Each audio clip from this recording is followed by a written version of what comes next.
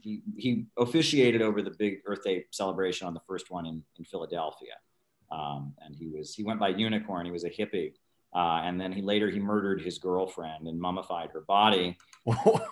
He became the Unicorn Killer. Yeah, it's a very strange story. Yeah. Yeah, a little weird anecdote. Occasionally the right will bring it up when they're bashing Earth Day and bashing environmentalism, but it's actually, there's a lot more to it. It's actually points to the weird nature of the whole thing. Well, he's walking the walk of environmentalism and Malthusianism. He's got to reduce the number of people on Earth. Yeah, right. Right. And the weirdest thing was, so he was arrested for having this dead body in his apartment and, charged with murder. And so like all kinds of like top Democrats came and spoke at his bail hearing and said he was trustworthy and all this. So he got bail, and then he disappeared for like 30 years. And they found him in the south of France, living in this cottage in like the late 2000s. They finally extradited him. That's crazy. It's a really bizarre story. And he was supported by some very wealthy like folks. And he, at the time he was extradited to the United States, he claimed that he hadn't really killed his girlfriend. The CIA had framed him, and that he had secrets about military experiments or something. It's a very strange incident. He died just as the pandemic was going. He was in prison in Pennsylvania. Really bizarre story. Wait, what's this guy's name again? I got to look him up now. Ira Einhorn. He's known as the Unicorn Killer, and he claimed many times to have started Earth Day. He didn't really. He was a bit of a narcissist. It was a bit of a boast, but he did officiate over the Earth Day rally that they had in Philadelphia when on the first Earth Day. So very mysterious. A Harvard man too. Yeah. Very weird. And he had powerful friends. That's pretty clear. I think he did kill his girlfriend, but I don't think he was framed. But he clearly had some powerful friends who smuggled him out of the country, pulled some strings to get prominent people to push for his bail. So very mysterious. Yeah, this guy deserves to have a Netflix series about him. Yeah. It seems like one of those really weird, tragic, mysterious stories that Netflix likes to do.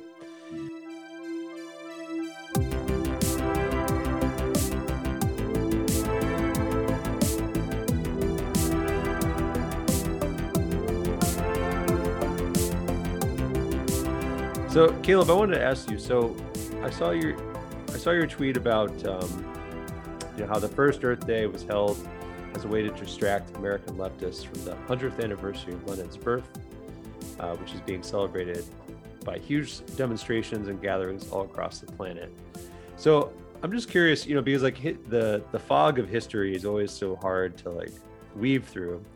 Because when I looked at like the Wikipedia for Earth Day, it does talk about the birthday of Lenin, and I guess at the time, like J. Edgar Hoover was supposedly, who knows if this was genuine or just like a feint, but J. Edgar Hoover was claiming that Earth Day was actually a communist trick because they were holding it on Lenin's birthday, and actually Earth Day was a communist Soviet plot to destabilize the U.S. So I mean, what do you think about that? You talk about history so much.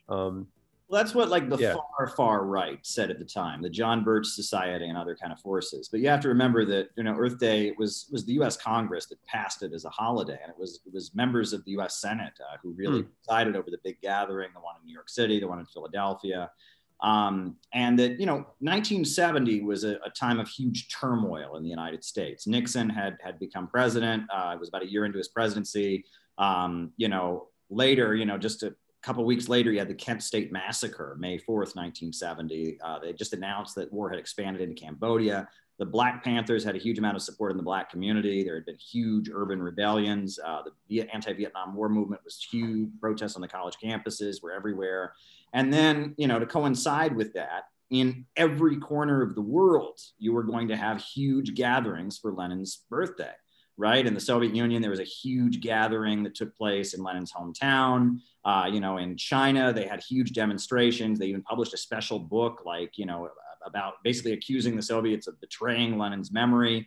There were celebrations in almost every African country. There were big demonstrations of people marching to the streets with Lenin's, photo, Argentina, Chile, you go down the line. So the fact that all over the world, there's going to be this huge communist gathering for the 100th anniversary of Lenin's birth, right? And there's a huge radical movement in the United States of people that are in the streets, and when communist factions are gaining influence in the United States, if you look at what Earth Day was not a communist gathering by any means. It was very much a gathering that was about, we need to regulate industry to some degree in order to curb pollution. But it also pushed forward some of the elements of the environmental movement that were probably the most contrary to Marxism, right? Because a lot of, Marxism is an ideology that's about growth fundamentally. And the goal is banks, factories, and industries, the means of production rationally controlled by society, getting rid of the irrational boom-bust cycle and moving to a world of so much material abundance that class differences break down. And you have a world of material abundance from each according to their own ability, to each according to their need. The state withers away.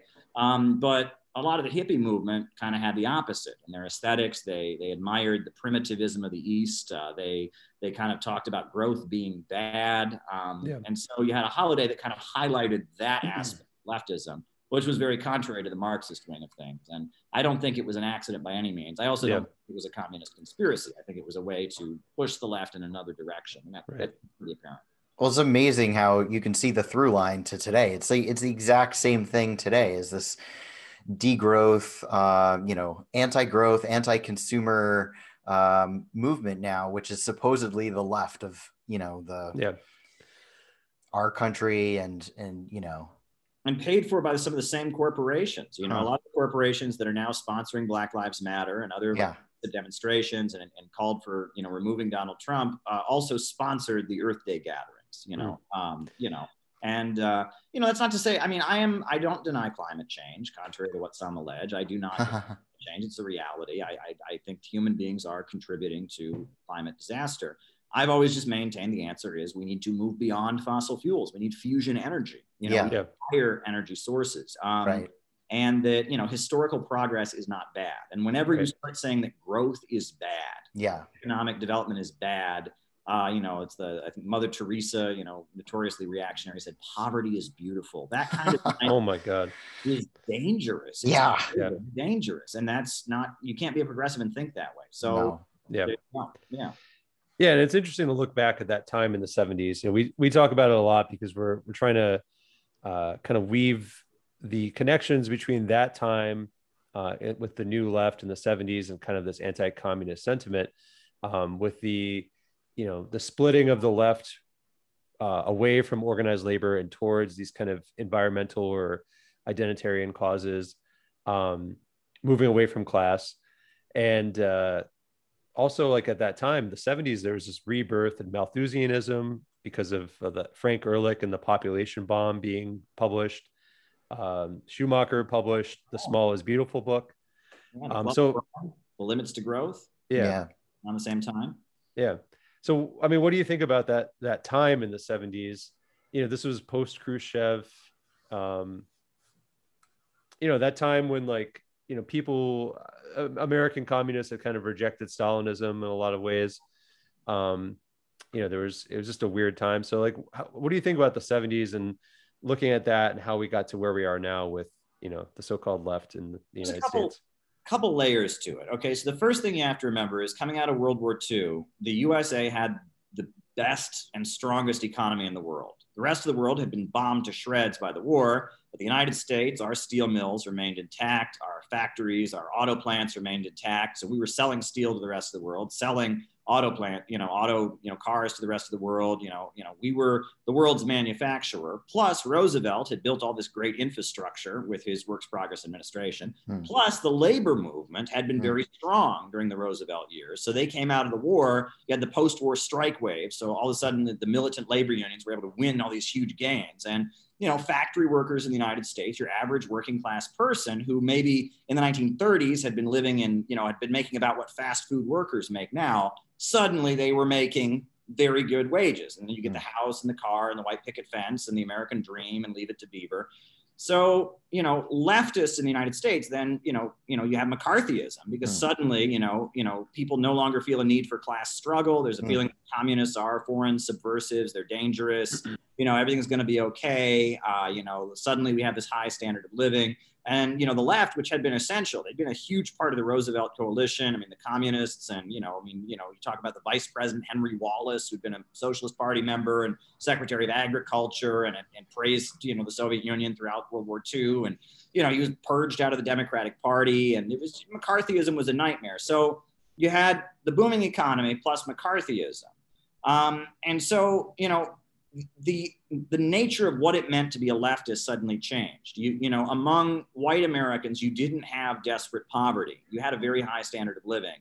So, going into a working class neighborhood, and organizing people, against unemployment or something, it wasn't going to work. People didn't want to hear it. And the early years of Students for a Democratic Society, when they were first starting out, they were trying to relive the 1930s. They were trying to build unemployment councils and labor union federations. It didn't work because most of the population said, look, our life is great, our standard of living is high.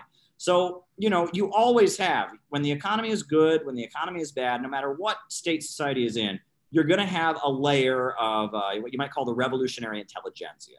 College professors, intellectuals, people that are interested in communist politics, not because they're starving and hungry, but just out of, they do want a better society. They see the injustices of the world. And with, in some cases, you can argue it's a privileged position that they have access to information and education and opportunities other people don't have. And that opens their eyes.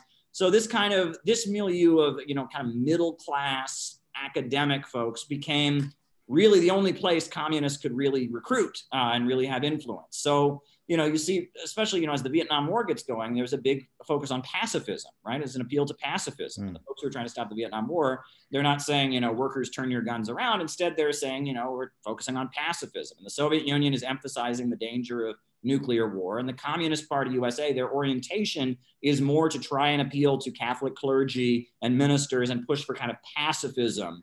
And opposite, so that's all a factor that because of the booming US economy, class struggle wasn't a thing, right? In the Black community, you had anger and resistance to Jim Crow. And among intellectuals and academics, you had, opposition to the status quo. And then you had, kind of pacifistic opposition to the Vietnam War. But overall, the class struggle, the desperation you had in the 30s was gone.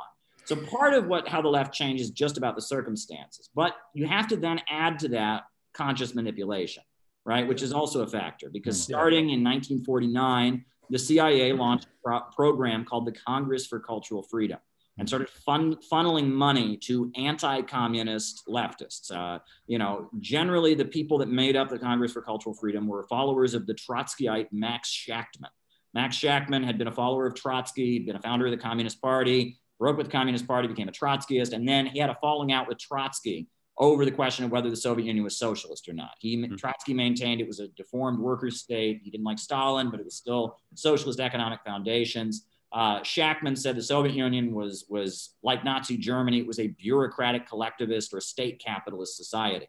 And Shachtman, after World War II, his followers, one of them being Irving Kristol, who is the father of neoconservatism, started working for the CIA. And Irving Kristol was actually the director of the CIA's Congress for Cultural Freedom program, where they started covertly giving money to leftists in order to put out an anti-Soviet message. And the magazine Partisan Review, which was purported to be a communist socialist magazine, and it was all over the college campuses. Every campus you went to, you could find Partisan Review, and it was this subversive communist magazine, except it like every issue was devoted to exposing the Stalinists, much like in the way, people get gone after now. They would wage campaigns against one artist or intellectual that was aligned with the communists, and urge people to boycott their performances.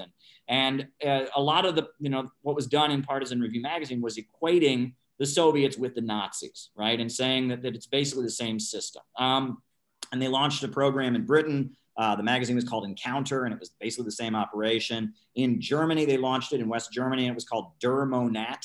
Around what time was this? This was in the 1950s, in the mid-50s. I mean, it got going in 1949, but it really escalated.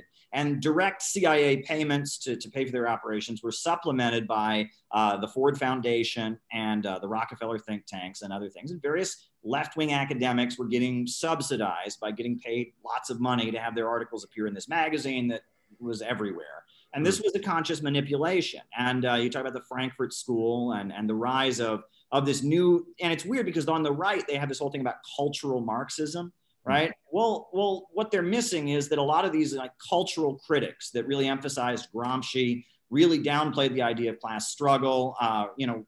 Emphasized, you had Herbert Marcuse, who said that the working class was not revolutionary, it'd be the intellectuals who were the revolutionaries. All of this was being covertly supported as a way to kind of direct intellectuals and leftists away from Marxism. And in the process, they changed really the nature of what leftism was. The anti-populism came out. Susan Sontag is a really important voice from this milieu. And so Hannah Arendt also comes out of this. And anti-populism, the idea that average people are the enemy, that average people are dangerous, and if they ever get together and start fighting for their rights, that's basically the same as Nazi Germany. That became a big theme in what it meant to be a leftist, this kind of intellectual nonconformity.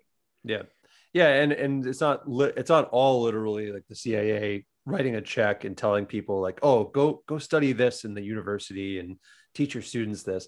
But it got social. I think that happened somewhat, but they were adding fuel to a fire that just got socially reproduced. And, a lot of what happens today too is like a lot of leftists maybe have aren't being like directly manipulated with like money or being told to do something, but they're reproducing these patterns that have been rooted for decades, from the stuff that you're talking about. It's like the seeds were planted. That what you're describing, Caleb, just sounds like literally what happens today, where it's like the whole left is basically this constructed thing that is very anti-Marxist. There's this whole red-brown conspiracy, Strasserite, Nosbol, all these terms, that come up, and like all the people who are like these famous influencers within the leftist milieu are all like funded by the Ford Foundation or other philanthropies. And it seems so obvious.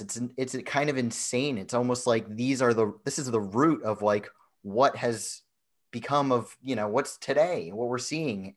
Why can't we like look, everyone is so obsessed with like looking at history and like learning from it, but they're missing this like really essential piece that is like such a direct correlation of what's happening now. Yeah.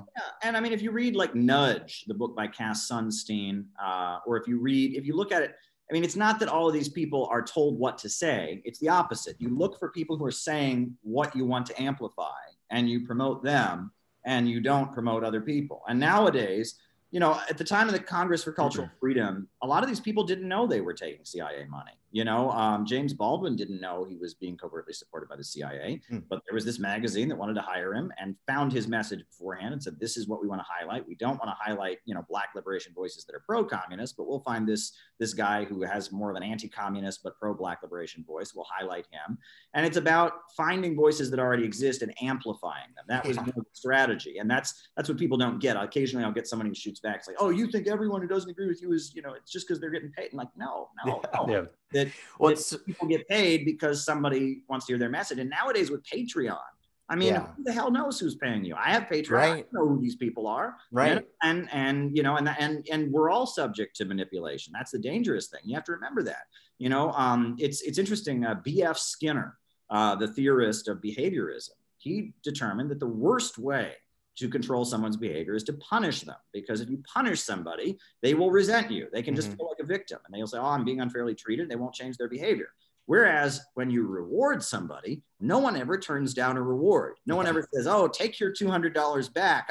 You're trying to manipulate me. No one does that. So if you incentivize people to operate in a certain way, they will do it. And the incentivizers are much more covert. The algorithms, the way they operate, what words clicks, what words don't, it's all very, very, very carefully done. And BreadTube, I argue, is a strand of leftism that has been highlighted because it simply is not a threat to the neoliberal order, right? Absolutely.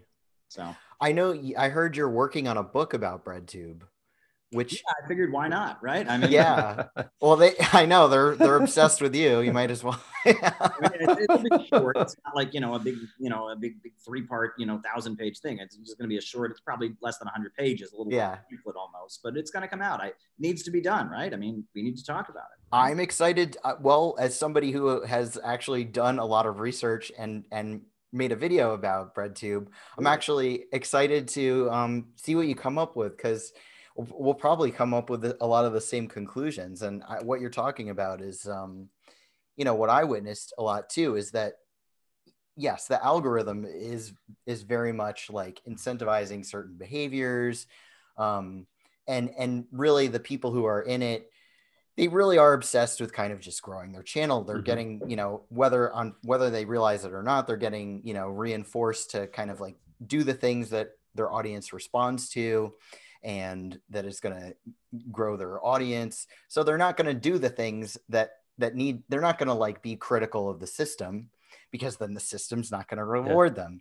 And then they've created a whole ecosystem that feels kind of pseudo political. It's political within the allowable spectrum of neoliberal capitalism, where you can talk about like the chuds and the the Republicans and the this and that, the incels, but you can't actually hack away at like the ideology of the system. It's like the algorithm has made the Ford Foundation irrelevant and redundant. That's one way of looking at it.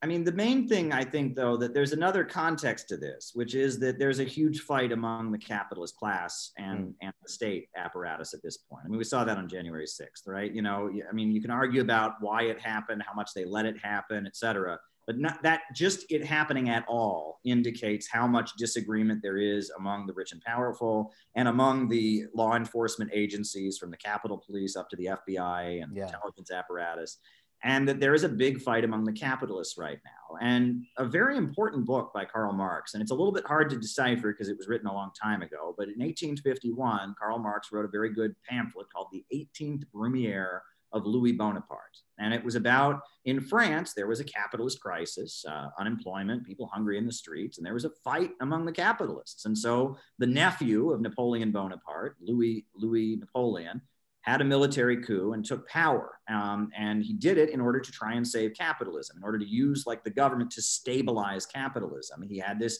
military coup, and it was of a left-wing nature, right? The idea was to beat back the royalists and the conservatives, but also beat back like the communists and the revolutionaries, right? And that was the idea. And that, this military regime was set up on behalf of the finance capitalists, kind of on behalf of some of the farmers and the peasantry, but for the purpose of kind of forcing the industrial capitalists to make some concessions to try and stabilize French society.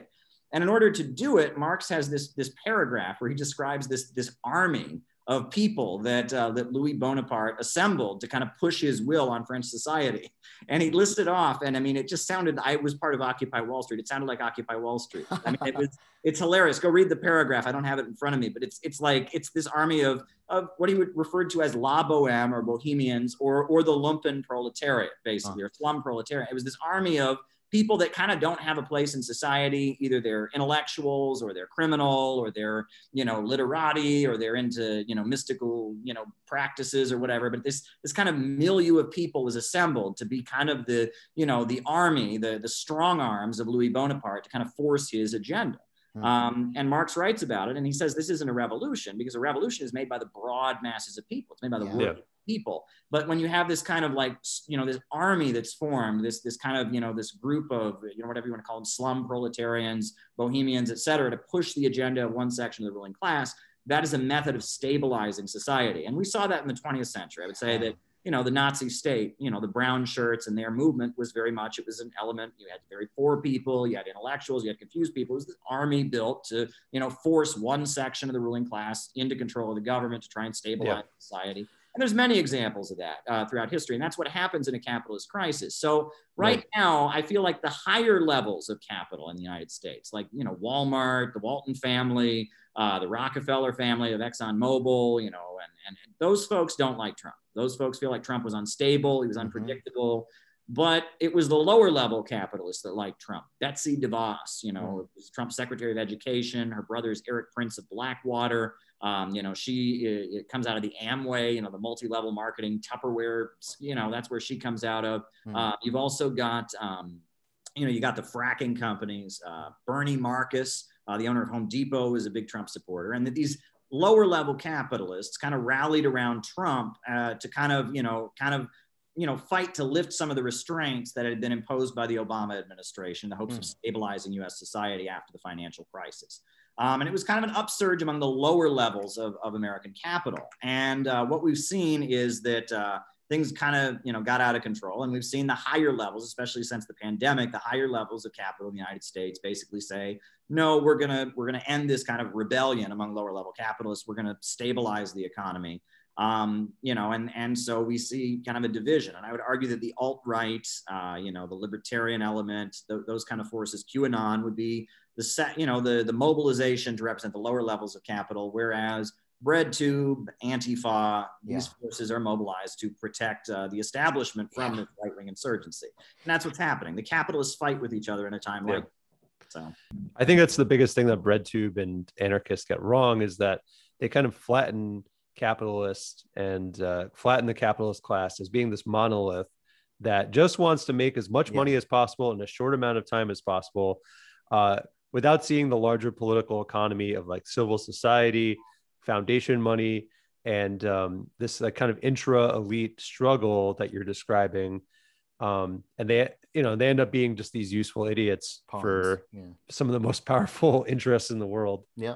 It's the ultra rich that have a long-term strategic view. Yeah. You go back to Cecil Rhodes, who Rhodesia, which is now Zimbabwe, was named after. He set up this thing called the Round Table Group, which was just a group of academics that he basically paid to plan out British foreign policy. And the Council on Foreign Relations, which is probably the most important foreign policy think tank in the United States, is very, very much descended from Cecil Rhodes' Round Table Group that he set up. And that, it's you talk about the Rockefellers and their role, and the ultra rich tend to, they're already at the top of the pyramid. So they want to make sure they stay at the top of the pyramid, which means stabilizing society in more of a managerial way. Whereas it's the lower level that, they just want to maximize their profits in the short term, and that's the divide. I talk about the entrepreneurial capitalists versus the managerial ones. And the managerial ones tend to have the upper hand with Biden, I think.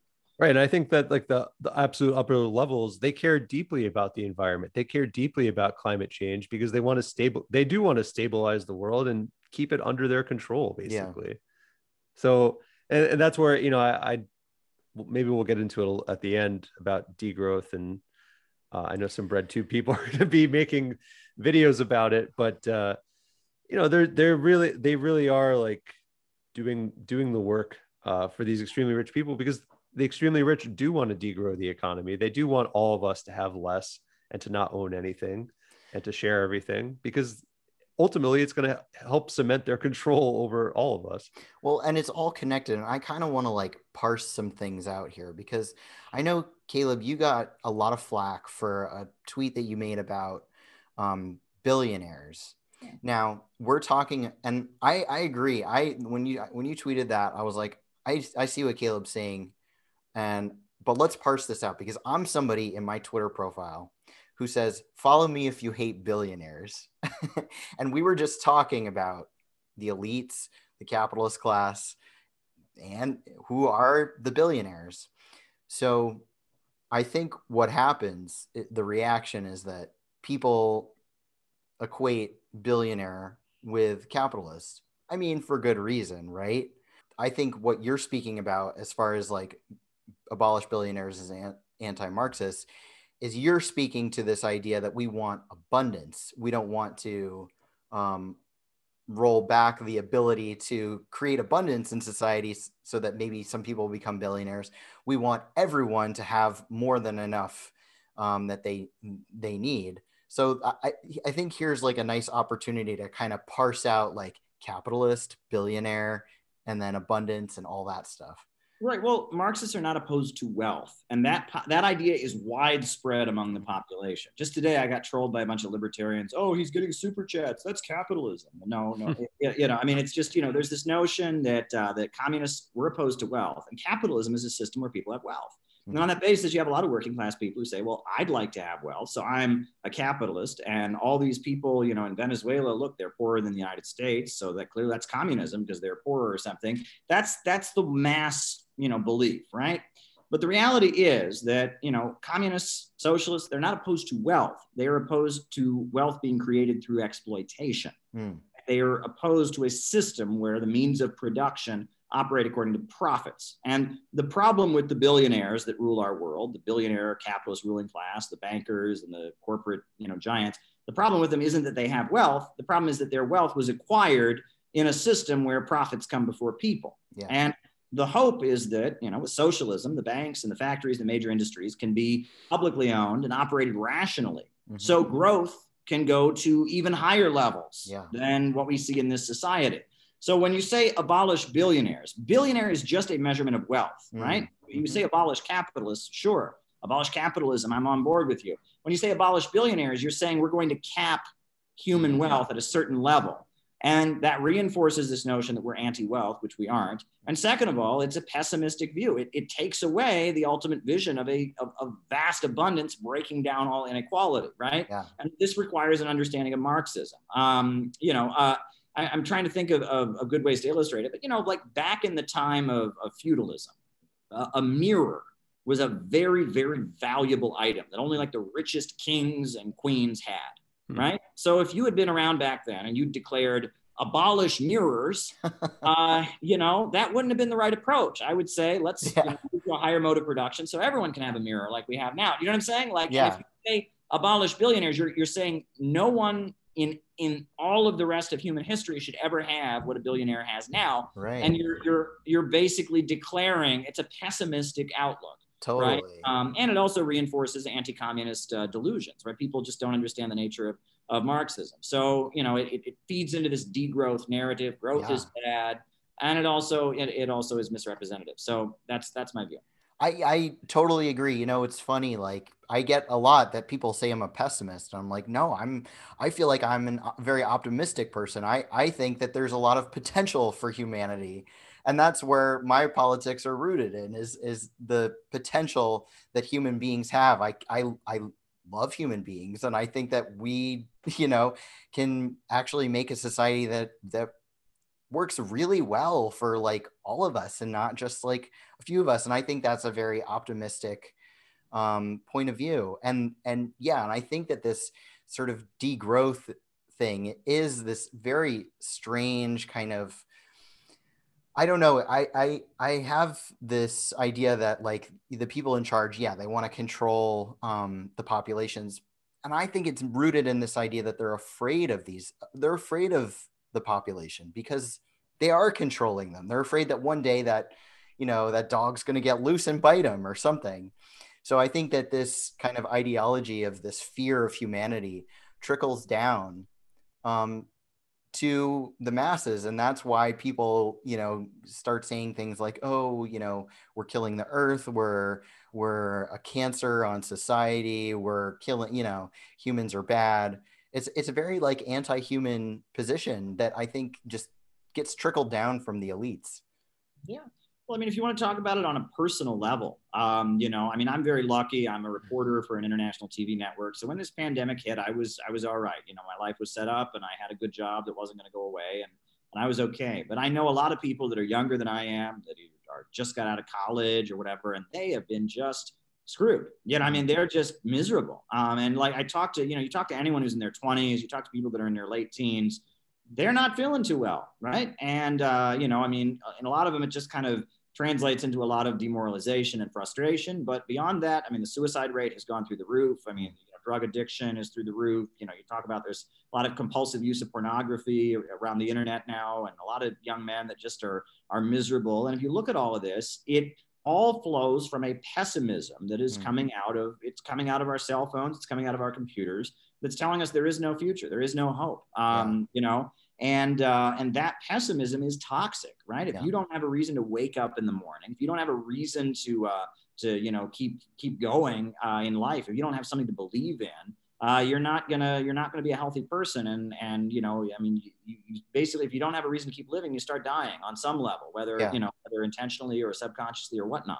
Right. And so this pessimism is very, very dangerous. And it's on the one hand, like I do agree with the Bernie Sanders movement. People should have health care. People should have jobs. We should raise the minimum wage and all of that.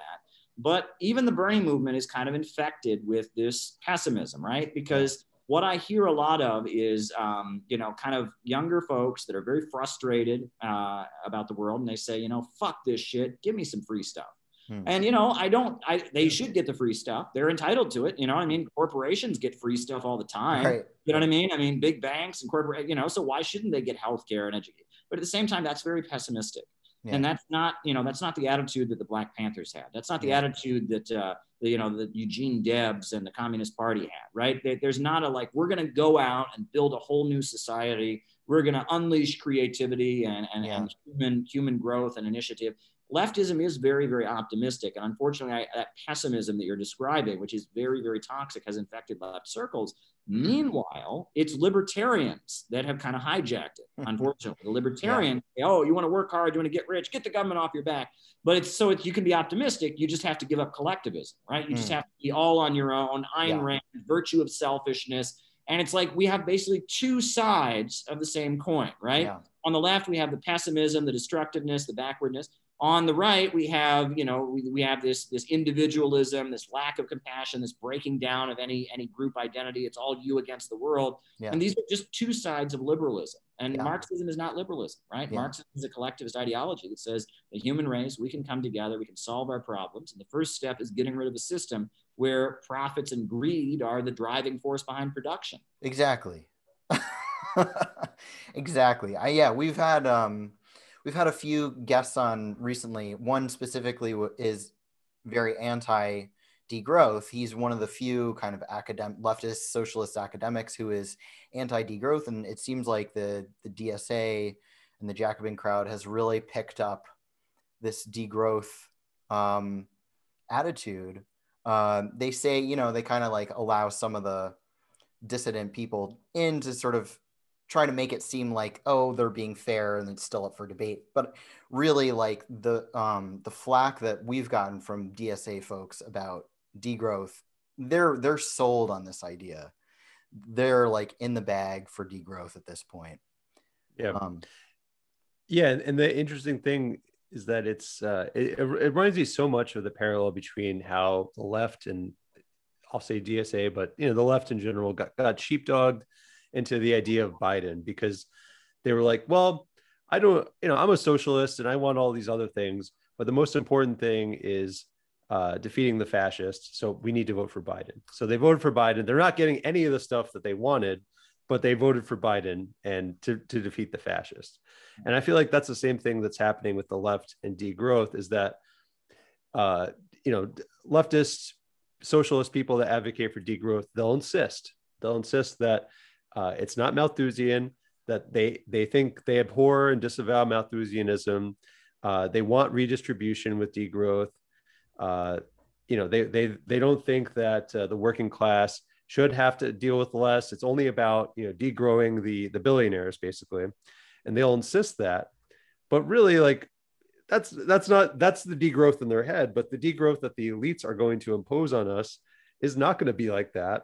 But these leftists, they're going to sheepdog everyone into saying okay, well, we have to save the planet, so I guess we got to go along with this. And what they're going to disarm the resistance to this. What it's rooted in is this idea of consumerism. Now, I don't know, Caleb, you probably know all the history about consumerism. That's a really interesting term that I've come across, because it was originated basically by, from what I've read, by an employee of Henry Ford's, Ford company. Yeah. And he said that the term should be used to take the pressure off of capitalists and put it on the consumers, which I think is sort of this underlying ideology with the degrowth and this new left movement, is that everything happens from a consumer perspective. The individual. An individual perspective, that it doesn't matter how everything gets made and the production side of things, that part is all said and done. We can't make any changes to that. Where the activism comes in is how you behave as a consumer, and that you need to consume less, and that's where the fetishizing poverty comes in. And it's all rooted in this idea of consumerism. Do you have thoughts on that? Well, what's interesting is, in the Muslim world, the main purveyor of that kind of viewpoint would be the Muslim Brotherhood, right? That was the Muslim Brotherhood's critique of Ba'athist Arab socialism, of the Iranian Revolution. They say, oh no, we don't need to get rid of capitalism. We don't need to get rid of foreign domination. We just need everyone to act in a moral way. If everyone just converts to Islam and becomes a good Muslim, everything's fine. And you get that from evangelicals sometimes. Yeah. They say, oh, well, the problem isn't capitalism and all that. If everyone would just study the Bible and be a good Christian, then everything. It's crony capitalism. Yeah, yeah. And now we get that, the left, it's this critique of consumerism. Everyone just made responsible choices with their money. There would be no problem. Well, yeah. We know that societies have systems, and so systems tend to reward certain behaviors and not reward others. And this is a way to kind of avoid it and to redirect the conversation to just, oh, human beings are flawed. Human nature is bad. Humans are greedy. There's nothing we can do. This is the same old kind of circular logic that leads us back to square one, and it leads to ultimately doing nothing.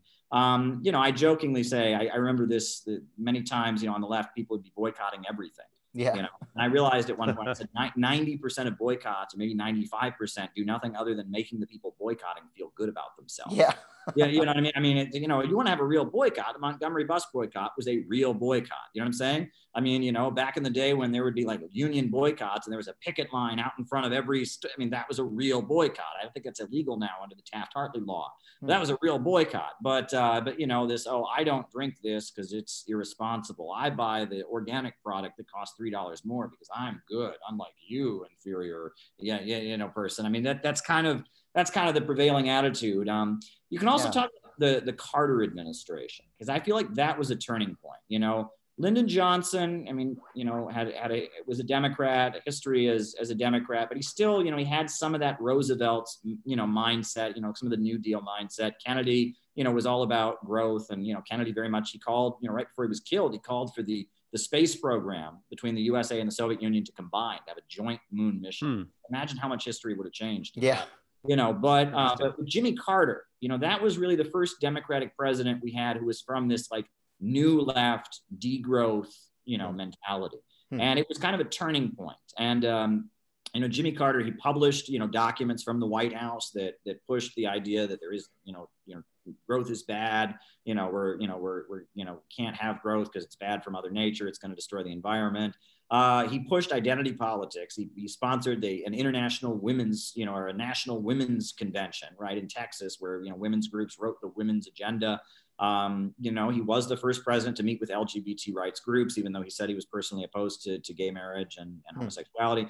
But what's interesting is he also launched a purge of his own party with the FBI. He launched a program called ABSCAM, which stood for Arab Scam. I don't know if you've ever seen the movie American Hustle, but it's a fictionalized account of this, where the FBI had a guy dress up like he was a Middle Eastern sheik and go around to different members of Congress and try to bribe them. But the members of Congress who were targeted were a layer that they called the labor Democrats. And they were guys that were tied to the Teamsters Union and tied to the labor unions, the maritime unions and stuff. And they were guys that tended to be not from his degrowth school. They tended to be pro-nuclear power. Generally, they tended to be tied to organized labor. They tended to be really into, government spending on infrastructure. And, the FBI had this guy dress up like an Arab and try to give them money. And in some cases, the members of Congress, the senators and others who were being framed would push just a suitcase away and say, I don't want to take your bribe. And it didn't matter. They would be convicted. And it was just a purge that was carried out, and it was a way to purge the Democratic Party of these, you used to have in urban areas generally, you had entrenched, members of Congress who often were very corrupt and maybe tied in with the mafia or something, but also were very, very into handing out the goods. You know what I'm saying? Patronage, baby. Yeah. And that's what had to be gotten rid of. So as the more Rockefeller, Malthusian, degrowth, synthetic left element came in, you had to push back the power of organized labor. You had to get rid of the influence of the Teamsters and people like that. Yeah. It's funny too, because Carter, you say Carter, I think of, that's the Habitat for Humanity guy. And it just makes me think that he also represents kind of this foreclosing on the idea that we could have big, like public housing projects, big approaches to big problems. And Habitat for Humanity, I just picture, we're just going to like smatter like a few houses here, a few houses there. We can only build them as fast as we get volunteers. And it's giving up on the idea that we can use politics, we can use collective forces to come up with big solutions. Yeah, but it's to great our for problems. PR. Sure. Yeah. And, you know, Carter called himself a student of Zbigniew Brzezinski. And almost everyone in his administration came out of something called the Trilateral Commission, which was set up by David Rockefeller. It was a think tank where Henry Kissinger and Zbigniew Brzezinski got together, all these academics, and came up with a plan. Basically, you know, the USA had lost the Vietnam War, had been humiliated, and they came up with a plan to reassert US power and defeat communism at the Trilateral Commission. And, you know, I mean, Zbigniew Brzezinski, who comes out of the Columbia University School of Communist Studies and was actually a bit of a mentor to Barack Obama as well, they came up with this strategy where, you know, they would kind of do differently than what the military industrial complex had done, right? You know, they, instead of bombing Vietnam and having big wars with lots of soldiers, what they would do is they would have the United States look almost like it was retreating internationally while escalating, giving arms and weapons to various proxy groups. And inciting various anti-imperialist forces around the world against each other. The most blatant example was, you know, how they, you know, found Osama bin Laden, the wealthy young Saudi, and had him, you know, build an army of Islamic fanatics to go to Afghanistan to fight the People's Democratic Party, and eventually the Soviet Union sent their troops in to fight. And, you know, you had the Afghan War, you know, and that's where a lot of Al Qaeda and all of that is rooted in that, you know, that whole situation where the United States was covertly backing Islamic extremists to fight against communism. But also you had, you know, the Kampuchea War, 1978, where, you know, Pol Pot, the leader of Cambodia, attacked Vietnam. And so Vietnam, a communist country, and Cambodia, a nominally communist country, were fighting each other. We now know the whole time the CIA was giving guns to Pol Pot and arming Pol Pot against Vietnam. And then eventually China invaded Vietnam and to protect Cambodia. And it was a big mess of communists killing other communists. You had, you know, the very beginnings of the Iraq-Iran war, where, you know, I mean, you had, you know, Iran has the Islamic Revolution. You know, Iraq is, you know, secular Ba'athist Arab socialist. Iran is led to believe by somebody that that Iran is trying to foment an Islamic revolution inside Iraq. So Iraq preemptively invades Iran, and you have a bloodbath where, you know, 1 million people from the Islamic revolutionary anti-imperialist current and the Ba'ath socialist anti-imperialist current are killing each other. In 1978 in Europe, you also have, you know, the influence of all this money that's being funneled to academics. You know, a lot of these academics in France and Spain and countries like that are members of the communist parties. You know, and they're getting grant money and being encouraged to, you know, push more of a critical theory approach. And then finally in 1978, you have the Spanish Communist Party, the French Communist Party, and the Italian Communist Party come together and denounce the Soviet Union and become what they call Euro-communists, right? And this was the strategy. The new strategy was, you know, we can't, you know, the idea was if we just have a big war like we did in Vietnam or Korea, people aren't going to like the United States. But if we pretend to be retreating, right? Yeah. Carter's peace president, right? He's withdrawing. Then we can escalate our forces around the world. And the Contra War in Nicaragua, where the USA was arming the Contras, the drug dealing terrorists to fight, that started with Jimmy Carter. Afghanistan started with Jimmy Carter. You know, you had the, you know, incites the war in Southeast Asia, you know, between Cambodia and Vietnam. He incites the war between Iraq and Iran. This was all the Zbigniew Brzezinski strategy of how to defeat the communists and how to defeat the anti-imperialists, which he blatantly spelled out later. In the 1990s, Brzezinski wrote a book called The Grand Chessboard, where he said the strategy is to, quote, keep the barbarians killing each other. That's the strategy, right? And that is, you know, a lot of people look at the Obama administration and say, it wasn't the lesser of two evils, it was the more effective evil. Yeah. Right? This is that strategy, right? The military industrial complex doesn't like this stuff. They want to make lots of money selling weapons. But, you know, this is the more effective way to maintain the dominance of Western corporations. Well, and I think you could see that mirrored in the people of the United States. Keep them warring with each other, destabilize, you know, the people so that they don't focus on the fact that we're actually controlling them and extracting, you know, all the good shit from them. IDPOL is one of the greatest tragedies I've seen, because I'll tell you, long before Black Lives Matter had ever been tweeted out, I was in Cleveland. I was a young communist activist, and I went to court with victims of police brutality in the Black community. There was a group called Black on Black Crime Incorporated, led by Art McCoy. And I mean, these folks, they had a meeting every Wednesday night, and, you know, there was police brutality happening all the time on the east side of Cleveland. And I was going to court with family members, and I saw how vicious that police brutality was. And I would tell people about what was going on, and they would say, that can't be true. That's just, people just refused to believe it. But now, because Barack Obama was elected president and he didn't resolve it, things got worse. You had the Ferguson and then Baltimore, and you had this explosion of awareness about police brutality and the reality. And finally, we're having a conversation about it.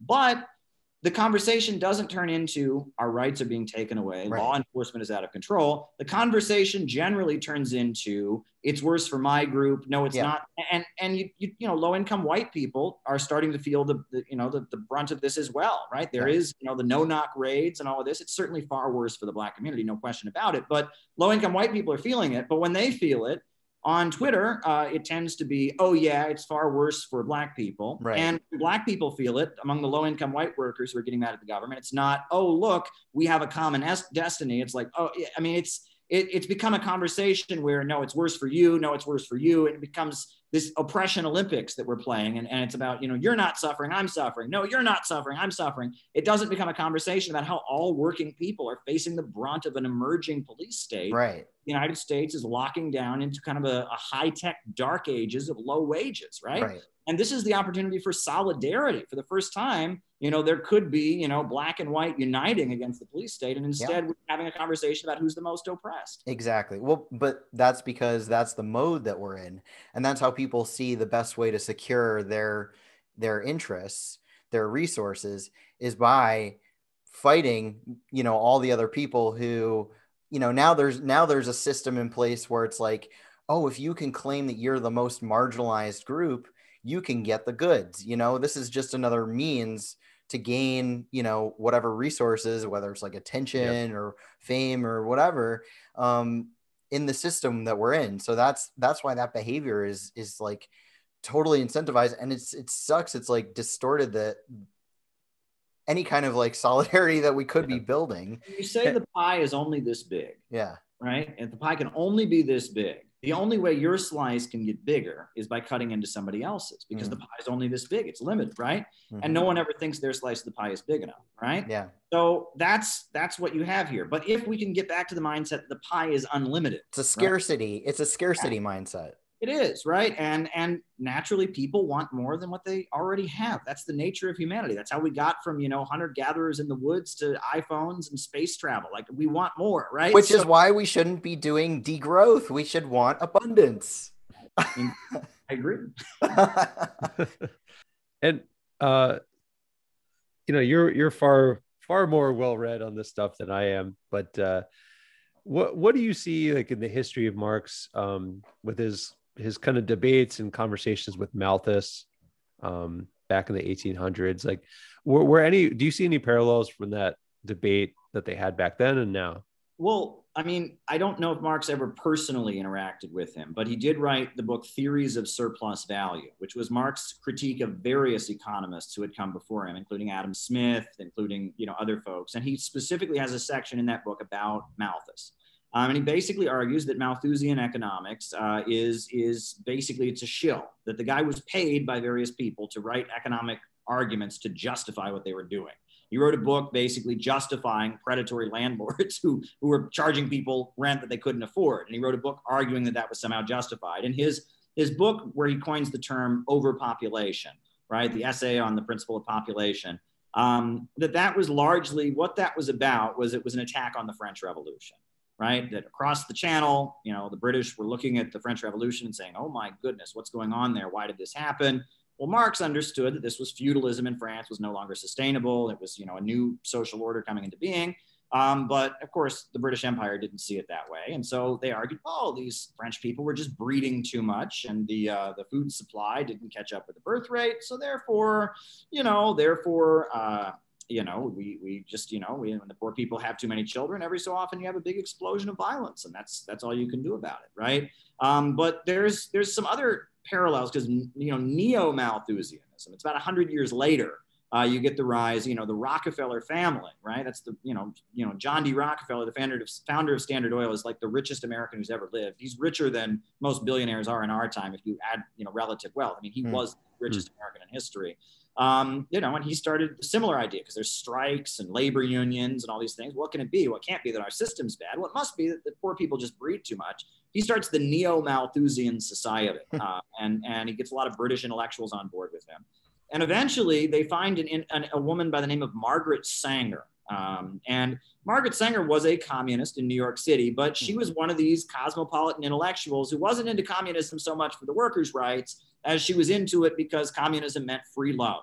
She was all about free love and sex and all that. She heroically went to jail for birth control many times. She didn't like John D. Rockefeller because he was a big capitalist and she was a communist. So she actually took out an ad in one of her newspapers calling for his assassination and then fled the country. But when she was in exile, she went to the Soviet Union. And she got to the Soviet Union and she didn't like it because the Soviet Union wasn't the free love, free sex paradise she was hoping for. And, in the Soviet Union, it was under attack and invaded, and it became a rather rigid, militarized place where they weren't, having big wild sex parties all the time. So she didn't like the Soviet Union. She went back to Britain and she actually made up with John D. Rockefeller, abandoned communism, moved back to the United States and became a leader of the Malthusian Society of the United States and founded Planned Parenthood. And what's disturbing is, she wrote a book called The Cruelty of Charity, and it was written during the Great Depression. And on the cover, it has like a girl like holding a bowl, like begging, right? Now you look at that, any rational person sees that girl begging, and they say, give her some food, right? But a certain mindset says, oh, that girl should never have been created. And this is what happens when the poor people breed. And she goes around speaking to Ku Klux Klan rallies and, saying that, if we legalize birth control and abortion, we can breed out the black race. And she's she's gone from communism to Malthusianism in a very dramatic way. And of course, Hillary Clinton eulogizes her and loves her, right? And but what's more important, it's that, Malthusianism is totally contrary to the Marxist vision of class solidarity. And of course, she's preaching racism and she's blaming the Great Depression on people breeding too much and so. But the more important thing there is that at the end of the day, she traded socialism for sex, right? I'm all for, personal freedom. No one, people should be allowed to have whatever, live their life the way they want. I'm not for restrictions on people's personal behavior. But at the same time, this is an economic philosophy. It's about the working class fighting for their rights. It's not about just lifting, the restraints on personal impulses and allowing everyone to just, pursue pleasure as much as they want. And that there is, I've noticed that, there is a crowd of people on the internet that it seems like they're really interested in the trans issue. They're really interested in sex worker stuff, and they're not interested in economics, right? And and if you start talking about economics, you're a class reductionist, right? We're waging this cultural war against conservatives, right? People that are conservative and maybe aren't pro-trans or aren't in favor of legalizing prostitution. That's who we're fighting against. We're not fighting against the capitalist bosses, and maybe we want to start a worker cooperative because that's more fair or something. We're not really fighting a class struggle. We're fighting a culture war against Middle America. Part of that, though, gets to vote dealers. Part of that, gets to the point that I think that look, U.S. society is not what you see on TV. Let's be real. I'm from a small town in Ohio. I know a lot of people that are from Texas and Idaho and places like that. And when you turn on American television, which is seen all over the world, not just here in the United States, you're only seeing 90% of the time you're only seeing New York City or Southern California. But the United States is a much less woke place than that, right? We're a country of settlers and gun owners. There's a lot of racism in America. There's a lot of social conservatism in America. Look, I remember I got paddled in school. We had corporal punishment, in public school, and in 19 U.S. states, we're the only country in the world that still maintains corporal punishment in public schools, and we are a deeply conservative country. But that doesn't sell so much around the world. People around the world look at that racist, settler, gun-toting America of Bible conservatives and think, we don't really like that. So it appears to me that, Jeff Bezos and Bill Gates would like to give America a woke makeover, and say, oh, what the Soviets were saying about us being a racist country that hung black men from trees. And all, that's the past. We're Black Lives Matter America. We're, pro-trans America. We're this woke, enlightened, country. And we're so much more woke than Russia and China. So you should really do business with us because we're woke and exciting and modern. And Russia and China are stodgy, old, authoritarian conservatives. It's a marketing gimmick, right? It's about selling U.S. culture. However, there's just a lot of people in middle America who don't want to go along with this. They are conservative, they are right wing. And so the left, our job is to shame them and pressure them and push them to, you know what I'm saying? Like that's our job. Well, I'm sorry. That's, even wokeness is like, it feels like fake racism or fake bigotry to me. It's bigotry, but with like a friendlier veneer. It's not even like sincere, you know, like I think there's a lot of people in middle America who are more conservative socially, but if you met them, like if they met a trans person or if they or a gay person or a black, like they don't care. They're not like, they don't have hatred towards groups of people. I think these people have like all that stuff stems from economic insecurity. So that's the way we're going to have like a society where people aren't angry at different groups of people, is when they're, you know, they don't need a scapegoat for that. Right. So like, you know, if you want to have a more woke, a truly woke society that's inclusive of all kinds of people, you want to make sure everyone's economic situation is taken care of. They have no reason to hate on other people for how they live their life. Right. And that economic security enables people to be more free. You know, for years, unfortunately, the communist movement did have this anti-LGBT bent to it. If you went to the Soviet Union, you went to Cuba, they'd say, oh, we don't have homosexuals here. Homosexuality is bourgeois decadence. Well, that's not true, right? That there are homosexuals of many different classes and income levels. Right. But why did they think that? Well, it used to be that the only people who could really, you know, be safe enough to be openly gay were rich people. Yeah. Right. And there was a widespread belief, only gay people are rich, because a working class person, you know, had a partner and was openly talking about being gay. They lost their job. They lost, you know. Well, and that's how it is for trans people now. That is exactly how it is for trans people. And that's why, you know, when these rich celebrity trans people come out and everyone's like, yes, good job. And it's like, this isn't representative of the population, where it still is very hard for trans people to come out. So like, it frustrates me when you see the left cheerleading, you know, they're cheerleading that idea that trans people is a bourgeois decadence. Like, stop doing that. You're actually hurting trans people by doing that. There's a lot of working class people that, you know, that they just don't have the freedom to be who they are because of the economic component to it. Yeah. And that side of the conversation is largely missing. Yeah. In our time. And I think that is deeply, deeply tragic. And that, you know, that freedom in any society is based on a level of abundance. Look, the reason that people in the socialist countries of the world, it's not these countries that, they just hate freedom so much. It's that they're under attack. They're facing sanctions. They're bombarded. And that when a country is under attack, it tends to develop a more authoritarian model to pull itself together. And that it's, peace, prosperity, abundance, these things lead to more freedom. Yeah. That's the reality. Yeah. You know, one contradiction, though, that I think of when, you know, we talk about decadence, or not decadence, but abundance rather. And thinking about how the whole Earth Day thing got started. And, you know, from what I've read, it kind of started from sit-ins on college campuses. And it came out of like, basically, not to be crude about it, but like bored housewives who were kind of like, didn't know what to do with their day.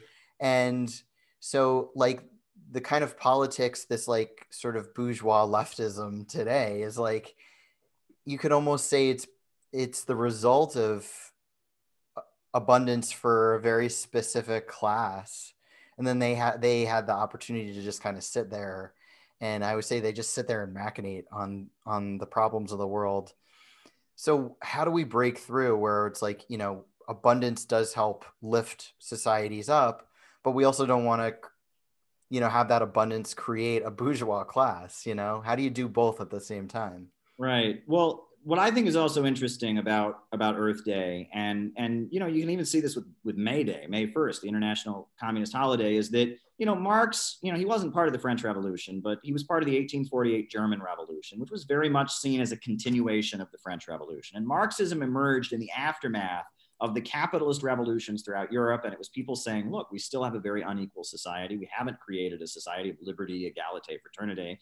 So Marxism was saying, what's wrong with this new system? And how can we actually get, you know, the promises, the hopes that came out of the capitalist revolutions of the world, whether it was in the United States or Britain or where else. And that because of that, Marxism is very much stamped by the bourgeois revolutions that happened.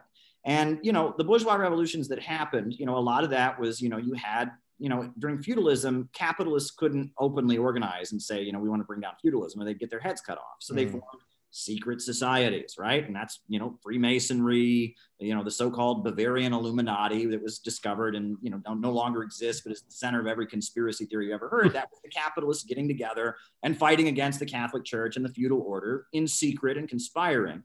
And a lot of what those capitalists did was that kind of in secret, they were rejecting the Catholic Church and the feudal order that existed at the time. But in a lot of cases, they were kind of looking backward. They were looking toward pre-Christian teachings in Europe, right? There was a lot of, belief in paganism, pantheism. These kind of beliefs were very, very big in, and Freemasonry, a lot of the rituals are influenced by it. And that a lot of like the ultra rich, they don't feel a need to become, Bible thumping conservatives, but they do hold on to some of the new age spirituality, a lot of which is very backward looking. For example, the spiritual advisor to Al Gore is a woman by the name, I think she's no longer living, but she was the spiritual advisor to Al Gore. Her name was Marilyn Ferguson. And Marilyn Ferguson wrote this book called The Aquarian Conspiracy in 1980. And the book was all about how there's going to be this great uprising that takes place across the world. It's neither pro-communist or anti-communist, but it's going to be this great moment of human awakening, this explosion of people. And towards the end of the book, she lists like every CIA think tank in Southern California area as being part of this great conspiracy. That it's awakening, and this awakening of human consciousness that's going to shake the world and shake the planet. And she's talking all about it. We now know that she was at the Stanford Research Institute in Southern California, and that Marilyn Ferguson was working with a group of people who were getting paid by the CIA to do experiments into like, what do they call it, ESP and like telekinesis and all kinds of taxpayer money was funneled to people like Marilyn Ferguson to do weird research into weird new age stuff. And that among the ruling class, there is a weird, and that's where some of the QAnon delusions come from, right? When there's this feeling that, the ruling class, well, they're not really Christians, they're actually satanic pedophiles. They're not satanic pedophiles, but there is among the ruling class, there is kind of this new age stuff, it exists, and it comes out of it. You can trace it back to the times when feudalism was being overthrown. I mean, May 1st, is a pagan holiday, right? And the communists adopted it as their holiday, right? And that was because of that, because, this kind of weird neo-paganism has kind of come, has been part of what it meant to be a leftist since the French Revolution. Right. And so, these are all different influences, but I would argue that what gives socialism and communism its strength is the feeling of oneness, the feeling of community, the feeling of brotherhood and sisterhood and working together. And that, that drive toward solidarity, and we're all in this together, and we can get to something bigger, and working together to accomplish a goal and to fight for a common aim. That almost, maybe you call it a spiritual drive. That's what has really given socialist and communist and working class movements their strength. It hasn't been giving people permission to release their impulses, giving people permission to, deconstruct social systems that, we really need to get rid of Sigmund Freud. I think Sigmund Freud is not a good influence on revolutionary politics. And we need to get to the economics of what Karl Marx said and focus on that. Yeah, no, it's like a very navel gazy, that Freudian kind of like inward looking. And it's funny that you bring up consciousness, and because our resident billionaire son, actually, Peter Buffett, who lives in our town and is creating a little experiment here of his own, he is totally into that. He has apocalyptic ideation. So everything he does, the massive imbalance of power, it's all justified because he believes in an indigenous prophecy that there's going to be a seventh fire that wipes out like civilization as we know it, and we're all going to ascend to a higher level of consciousness. So so there's no point in, there's no point in the citizens like being part of distributing these resources. It's all in his head. So, but I don't think that the world is going to end. I think capitalism is going to end. And it makes sense that they have such a fatalist outlook because their system is ultimately doomed. But at the end of the day, I think humans will continue to grow and expand without the greed of billionaires and bankers. Well, what's it going to come to, because I feel like capitalism is kind of running its course at this point, and we are at this shifting point. And I mean, I fear that we're shifting towards like this sort of neo-feudalist era where Right. it's almost like capitalism gave people a little bit more freedom, but now we're slipping back into this very managed, era Yeah. of human history. And I'll say really quick, I saw another interview on RT today with another another RT person. I won't say who it was, but they had on someone who's from like kind of a co-op movement in California, and they were talking about this new thing, which is very popular, kind of in the billionaire philanthropy world, regenerative economics, a post-capitalist economics, where it's not socialism. There's not redistribution happening, but it's about people, on the bottom, amongst ourselves, like creating these little cooperative networks and redistributing like $1 7 times in the same little community. And that seems like they're like preparing us for like some kind of, new austerity where there's not redistribution, there's not growth, but we're just like circulating the same dollar around. Yes, and to tie it into one more thing that you were saying before, Caleb, is that feeling, that like kind of natural high of brotherhood and like, feeling like, one, collective, that really great feeling. I feel like that energy is kind of getting zapped into this idea of mutual aid, this very anarchist, libertarian, voluntarism, mutual aid, where people experience that little bit, they get that high from that kind of same thing you were describing. And then then they become like addicted to this idea of like mutual aid, and which is basically just charity. And so that's how people are getting recruited now away from their socialistic tendencies, because I believe that human beings do have that inherent drive towards socialism, towards like wanting to be one community. But it's getting sort of exploited in that form into like mutual aid, anarchism, and things like that. Right. Look, I mean, I think that, mutual aid is a very good thing. And when people are struggling, they need to care for each other, et cetera. But at the end of the day, I mean, the point is to rise and struggle. The point is to seize control of the means of production, right? And Right. that is not enough. And that, I've often made the parallel between, the evolution of Christianity within the Roman Empire and the way Marxism and social democracy developed in Europe. Because when Christianity originated, it was a movement of Roman proletarians, people that were neither slaves nor property owners, right, who sold their labor power. A lot of them were Jews from Palestine. There were some Greeks and others, and they were worshiping this carpenter from Palestine.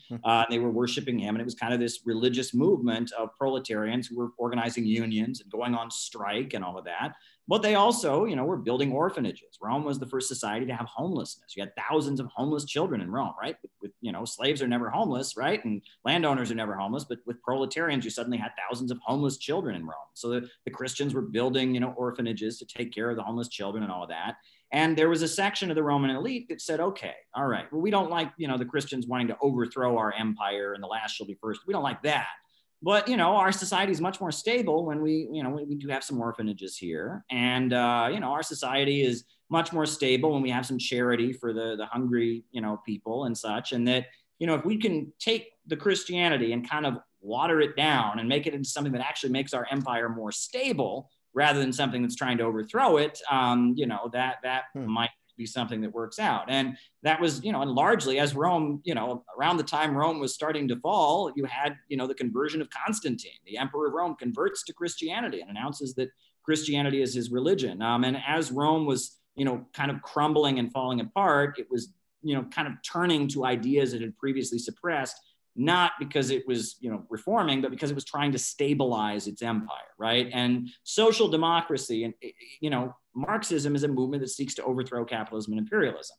But there are, watering downs of it that are something that the capitalists and imperialists will use to stabilize their empire. Yeah. And I think that that's, a similar process that's taking place in our time. I would argue, I've made that parallel. Karl Kautsky makes that parallel in his very important book, The Foundations of Christianity. He talks about the proletarian origins of Christianity within the Roman Empire, et cetera, and how this division emerged in the early Christian church. Are we a revolutionary movement, or are we just a movement that makes the Roman Empire better? Interesting. Man, it is so cool to talk to you, Caleb, because your understanding of history, and it's amazing because you start to see the patterns over and over and over again. It's like history really does repeat itself, and it's the same struggle over and over again. And if we could just like get it right this time, you know? And let me add this, it's very easy to say that the Roman Empire was awful, which it was, but the fall of the Roman Empire, not so good. The human life expectancy drastically decreased. The average height of a human went down significantly, calorie intake. The fall of the Roman Empire, it took Europe 1,100 years to get to the population level it had at the height of the Roman Empire. It took them 1,100 years to get back to that level. So, I think that it's very possible. You talked about we could be getting ready for some kind of big collapse. I think it's very possible that, U.S. society could ultimately collapse and could just deteriorate into something even more chaotic and less stable and impoverished. That wouldn't be good. As much as I'm opposed to American imperialism and empire, I don't think that just having society just crumble is a good thing. I'd like us to advance towards socialism, and structure our relationship with the world, have a planned economy, have friendship with Russia and China and the people around the world, not have a predatory capitalist imperialist system, but rather have a more productive, more stable world based on humanity, brotherhood, and kindness. Yeah. And that's what's missing. I think a lot of these people, I constantly get thrown at me, what's your position on decolonization? Well, if the indigenous people wanted to have their own independent territory, I wouldn't be opposed to that. If they chose it, I wouldn't force it on them. The same for the Chicano people and such. But at the end of the day, I'm not just in this to cathartically, yay, and watch America go up in flames. I tell people I'm not a socialist because I want to destroy America. Right. I'm a socialist because I want to save America. Yeah. Save America from the horrors of capitalism. Totally. That means being refounded and getting rid of all this settler colonialism and racism and all that. But it means getting to a better country and a better society, not just completely celebrating the downfall of something you deem oppressive. Right. And who do you think is going to take control when everything, the shit hits the fan? Do you think it's going to be the 90,000 people on the DSA email list? Do you think they're going to take control? Or do you think it's going to be like Jeff Bezos, private military companies, like they're the ones that are positioned to take control, not our like very, very loosely organized and unprincipled left that we have. Yeah.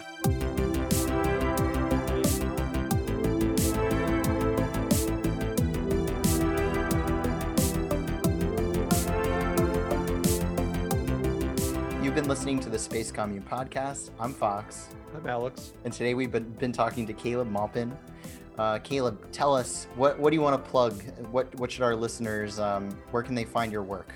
Sure. I'm a journalist and political analyst. My website is calebmaupin.com, CALEBMAUPIN at caleb.com, calebmaupin.com. I've got books widely available, books like Getting Rich Without Capitalism, Kamala Harris and the Future of America, City Builders and Vandals in Our Age, all putting out a socialist, anti-imperialist, constructive philosophy. Awesome. Yeah. Thank you so much, Caleb. This was really great. We'll be all celebrating Earth Day together, I guess. All right. Ira Einhorn.